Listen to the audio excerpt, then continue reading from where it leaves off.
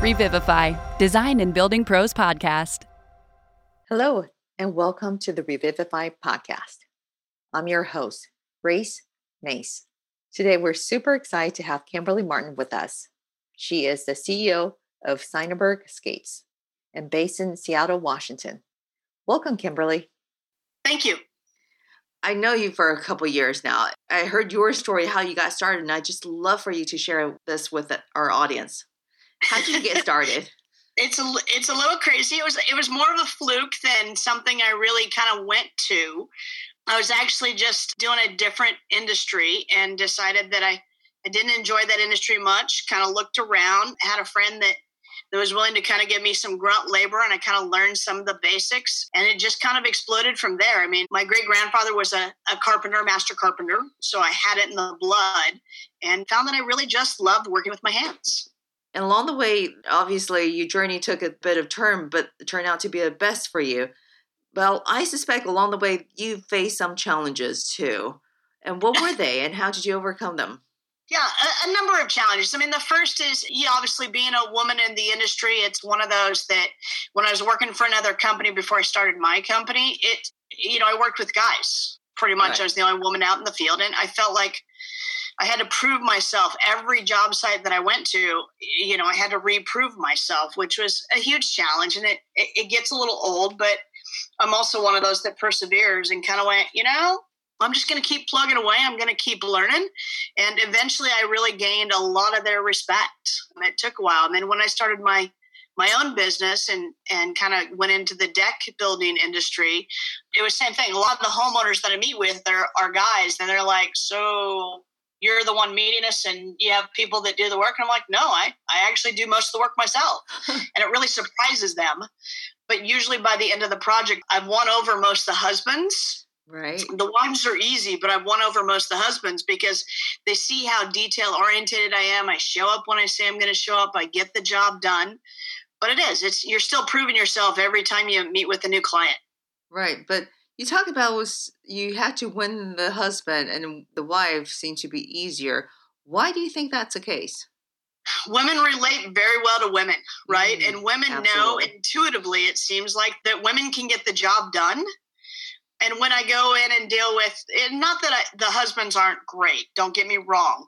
A lot of them are really great, but it's one of those that their initial reaction is like, oh, you're a woman and you're going to be working with tools? Because a lot of times I know more about tools and how to use power tools than a lot of them do. Right. And I think it may just make them a little uncomfortable or a little like, okay, I haven't really thought about, gosh, I have daughters. Would they maybe be interested in do that? Because it just doesn't seem to register.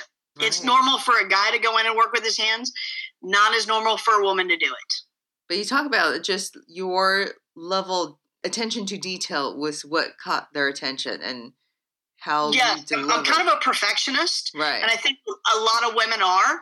Right. So once I kind of talk about my process and stuff like that, most of the guys get right on board because they're like, oh, wow, you actually think about that? I'm like, yes, I pre-plan it. I find that makes the job go smoother. Well, that makes sense because, end of the day, everyone wants to have high quality work and the level of detail matters. When you think about a deck, the whole entire landscape, it's the level of detail is what makes it visually compelling and interesting.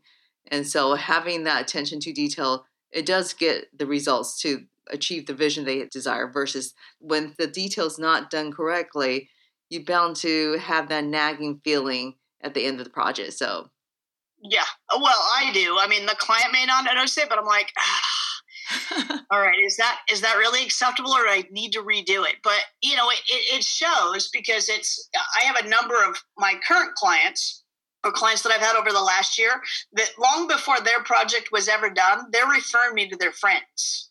So I'm not even done with their deck, and they're calling all their friends going, hey, if you're thinking about having your deck redone, this is who you need to talk to. So it's great.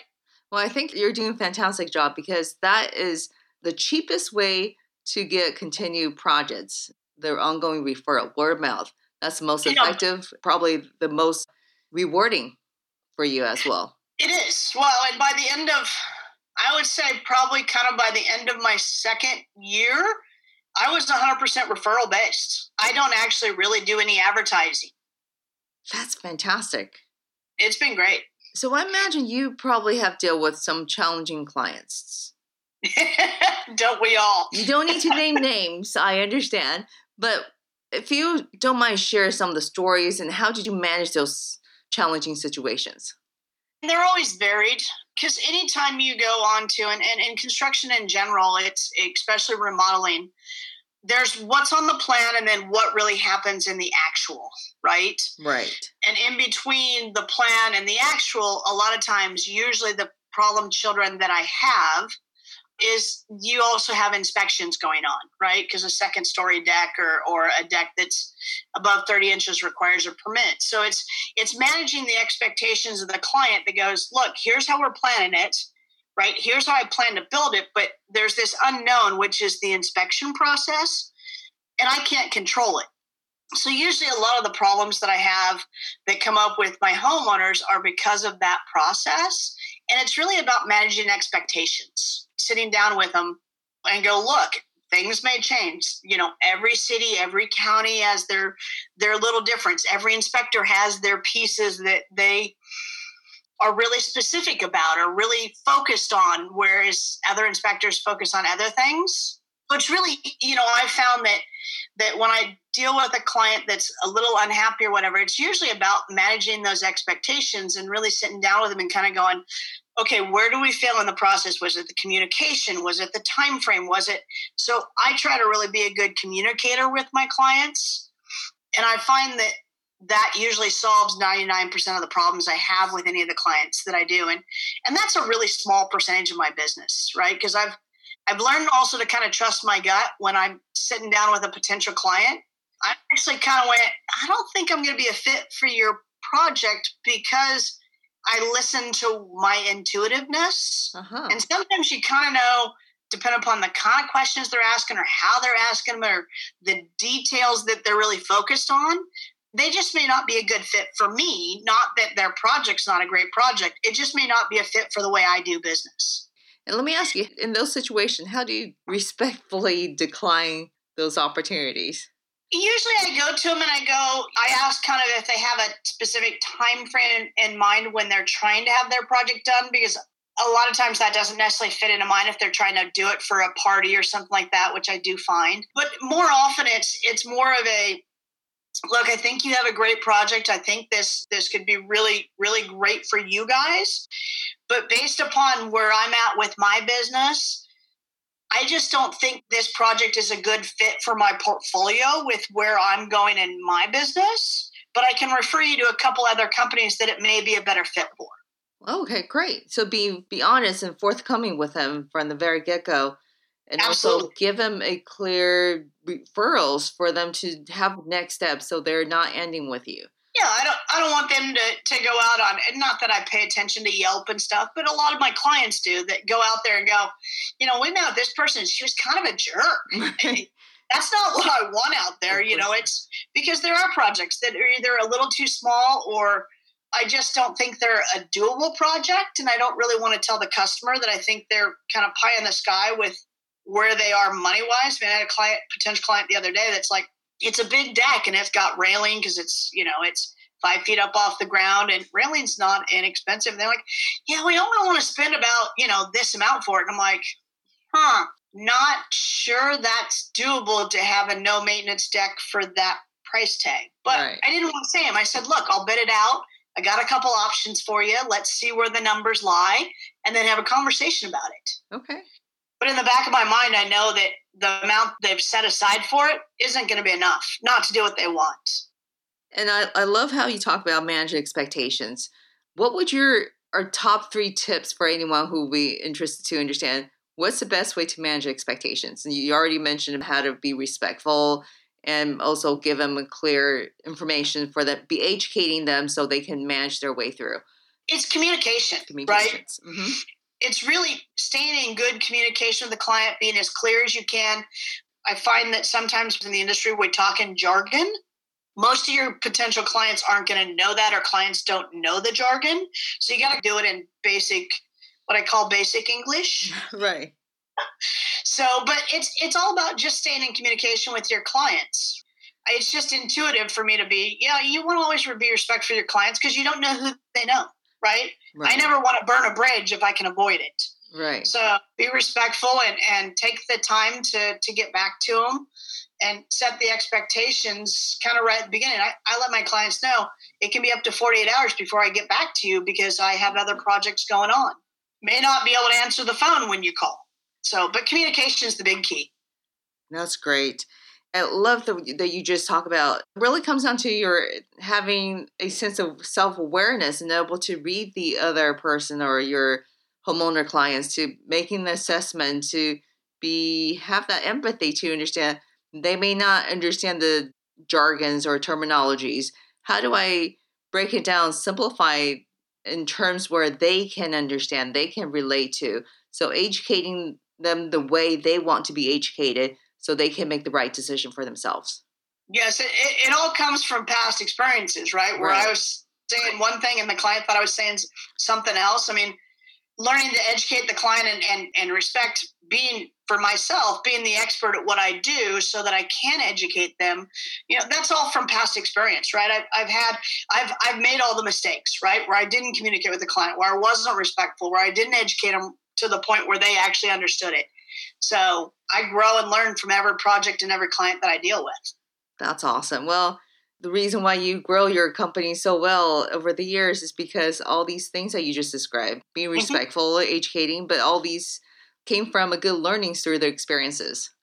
Yes, absolutely. And be able to be nimble and adjust as you go along, as you grow your business. And every client teaches you some valuable lessons, and taking those lessons in heart and modify some behaviors to make sure that you continue to do the best you can. Yeah, and that's really what it is for anybody in the industry, not just women in the industry. Now, do you have a favorite project? If so, you don't have to name names either. I understand all your projects probably favorite, just like you talk about kids. But is there a favorite project that you just think about and just makes you smile? There's a couple. One was a full front yard, backyard landscape that I did for a couple here in Bothell, the area that I live in. And they were really open to almost everything that we discussed because he had kind of some thoughts of, this is what I want to do. And I said, well, what about these options? She was really open to it. But we did a full front yard, backyard landscape. We did water features. We did a bluestone paver patio. We did an integrated fire pit. Just a lot of really unique pieces. Obviously, some of the drudgery, irrigation systems and the basics. But the clients were so stoked at the end of it, right? That was just, he wrote that last check and he's just smiling the whole time. He's like, I know it's expensive, but God, I love my backyard. Oh, that's wonderful. So that was one of my early ones. I did kind of a 2-deck system with some paver patio between the two because they had a small deck they wanted to build directly off the back of their house for the hot tub. Right. And then further out in the yard, they had another deck because they had quite a slope. So the deck gave them more usable space, but they didn't want to connect the two and make their whole backyard a deck. So we did some paver patios. There's some natural grass and stuff. And again, just phenomenal clients that super stoked, happy to look at different options. We talked, we rented a few problems, some dry rot and some things that were unexpected. And they just kind of were like, we trust you, we know you're going to build it, to code or beyond code and make sure it's really safe for us. And, I take pictures along the way to make sure that they're well educated again. But it was just a really fun project and just great clients. Wow. Well, I think you touched upon is the fact that you spend the time educating them and help them to feel clear or confident to make those right decisions. And plus, the craftsmanship you deliver really delight them at the end. If they're happy and smiling at the end, that means I did my job. That's awesome. Now, you kind of talked about the landscape piece of it. I'm kind of curious, do you see the trend that's evolving over the time, like xeriscape, sustainable landscape, hardscape? What's the trend that you're seeing now? How do you think it's going to evolve for the next couple of years? Well, it's one of those that the zero and everybody uses the jargon, so let me keep it very, very simple. Perfect. But the sustainability of your yard with minimal maintenance is really the direction I think a lot of people are going. That doesn't necessarily mean all hardscape. It just means a yard that they either bring a service in, once a month or a couple times a month to do the basics, or it's something that they can do a couple hours in a weekend every other weekend. Because people just don't want to be tied to their yards. Right. Unless you've got kind of that avid gardener. So you really have to incorporate all the pieces, which is the irrigation, so they're not out there having to water their lawn, right? I mean, let's face it, nobody really likes to move their hoses around every day. It's also creating, I find a lot of people want to create kind of different areas. So they don't want everything to look the same, but maybe they like this little pocket where they have the yard for it. We create this little bench and this little hidden pocket where they can kind of disappear into their yard. I'm finding a lot more of that. And water is becoming huge. Fountains, creek beds, something to do with water. Almost every landscape I'm doing incorporates something of that, even if it's as simple as some sort of a bird bath. And then I try to find plants that really fit into and educate the clients, plants that are native to the area that we're in. Right. And then probably the last piece I'm seeing is almost everybody, even on decks, is doing lighting now, right? They want to be able to enjoy it after it turns dark. Right. So low voltage lighting is a big piece of almost every landscape I do, and definitely becoming more and more every deck that I'm doing. That makes sense, because now with the West Coast and Seattle area, evening time can be quite pleasant as well. And so to be able to extend the outdoor living space as part of their lifestyle makes complete sense. Yes, and you're seeing it across the country. When I talk to other people that they're in the industry and stuff, it's across the country. People are trying to move more outdoors. Well, okay, unless you're Arizona in the summer. Right. But it is. You're seeing a lot more people doing, big barbecues or outdoor kitchens or creating kind of that outdoor patio room. And that's really the trend. That makes sense. And then the front yard, the curbside peel, you hear this from realtor quite frequently. And realtors are focused on that. Yes, absolutely. What are things that matters if, let's say, people are ready to get the property for sale before the summer starts? Things that clearly, curb peel is definitely, it's an important value that add to the property. So what kind of things would you advise people to consider? Making sure that your address can be seen from the street. So, big letters that people can see as they're driving by, lit up. Making sure your trees don't obscure your house or your shrubs aren't overgrown, right? Just keeping them neat, trimmed, maybe replace them with dwarf varieties or something like that. And then a neat, tidy, well-maintained walkway up to your front door is really nice. Just as it caught my attention, I realized that when you think about outdoor living, pets is part of the many families' lifestyle. Oftentimes, I understand for dogs specifically, outdoor living is critical to make sure they also have their own space. And when you're designing for family with pets, how do you advise them? It's one of those that do they, with their dog, is it spend more time indoor or outdoor? Do they have a dog door so it has easy access? Right. Obviously, make sure the yard is fenced to keep the dog contained, especially if it's a runner dog. Not every dog will disappear from a yard. Right. The Invisifence in some places is really, really popular. The problem is most people ended up cutting the wire at some point unless it's really buried deep enough or well marked, because they go to plant something and they cut through it's a very thin wire.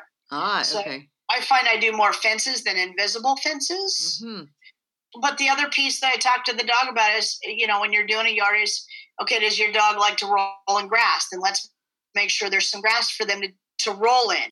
Do they have a specific place they go and do their duty? The poop town, as I call it. Let's make that an area that's just dirt with that. Maybe we screen it off a little bit. I mean, so there's a lot of things to consider with pets. It also depends upon the size of the pet. Do they like to play fetch and chase? Do you get a lot of sun in your backyard? Because I had a client that their dog doesn't play. I mean, we literally removed all the lawn in the backyard because it was a soggy mess. They got no sun back there. So we ended up creating, and their dog was small, that they didn't really need a space for the dog to run, but that's not doable for everybody. So it's just, again, communication with the pet, finding out what the pet does. Do they take their dog to the park so the dog doesn't tear up their yard? Right. Yeah. And then designing it for that specific needs of that pet. Just even think about landscape, outdoor space. There's a lot of different considerations to make sure all pieces come together to result a positive, delightful experience in the outdoor. Yeah. And what I'm finding, actually, one of the trends for a lot of dogs, that for people, again, it's a convenience factor, is there's now a couple of turf companies that are specifically making pet-friendly turf that's a little bit hypoallergenic for the dogs so that it drains well and stuff like that. It's easy to clean up their poop town area, but it gives grass an area that they can roll and play in without having a lot of maintenance or having, sun and other issues going on in their yards. The years I know you, and I always find you so supportive of all the women. This is a bit of a shift here. I kind of curious, have you received any supports from other women in the industry? Yes. I always look at it from the perspective, I'm part of the National Association of Home Builders, Professional Women in Building, which basically is a great group that helps give support. And anybody coming in the industry, especially women, I always recommend try to find a local chapter because it's a great support system, right? So I also look at it from the perspective is I have a specific mentor that had been in the industry for 20 plus years, gave me some really great knowledge when I was getting my business started, gave me the support to go, yes, you can actually start your own business and survive on it, right? Let's face it, there's been years where you can't. So, right. It's one of those. So it was great when I was getting started that she gave me a lot of support.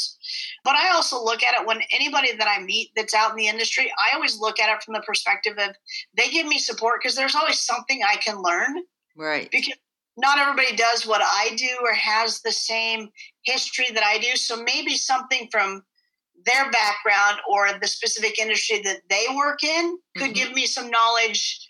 It gives me knowledge. It may be something that at some point I may be able to apply to my own business. Right. So I look at it as I learn something from every woman that I meet that's in the industry. And I know from my experience over the years with you is you've done the same thing for me. You inspire me. You would continue to find ways to help me to understand things and including me and lifting me up. And I see that with you, how you support other PWB community. And I try. I mean, I've always, even from a young kid with my folks and stuff, we were taught it's better to give than to receive, right? And I've always felt that way, and it's something that I've applied into my business world. It's like I'd rather try to support somebody else and give something else. It eventually will come around for me when I need it, but I'm not looking for what can I get out of this? It's what can I give to somebody else to bring them a little higher, get them better knowledge, or get them the next job. You definitely talk the talk and walk the walk about giving back. And I see this over and over. So thank you so very much, Kimberly, for all you do. It makes me happy, right? When I see other women successful, whether they're in this industry or just successful in general, it just makes me warm and fuzzy inside. Kimberly, you're awesome.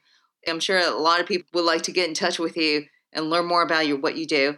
How would they contact you? There's a couple of ways. Email is always good, as long as they understand I don't necessarily get to it every day. And it's Kim, K-I-M, and then it's SeinbergScapes.com. And it's not the easiest to spell, but it's CYNEBURGSCAPES.com. And then I do have social media. I don't know what it is offhand. You can contact me through my website, which is www.seinbergscapes.com, or you can always give me a call, and my cell phone number is 425-829-1286. Again, with the caveat that if I don't recognize the number, leave me a voicemail. I will get back to you. Perfect. Hey, Kimberly, I'm kind of curious. What's the story behind your business name? Seinberg. It's actually a derivative of my first name in Gaelic, which is my history. Oh, is that right? Yep. That's interesting. And once somebody knows it, they don't generally forget it. No, I won't. Now I get it too. Well, it's been really awesome to speak with you. And thank you so much for taking your time, Kimberly. Yeah, I very much appreciate it. Thank you for listening to this episode of Revivify Podcast, and we'll see you next time. Brought to you by BayWrap.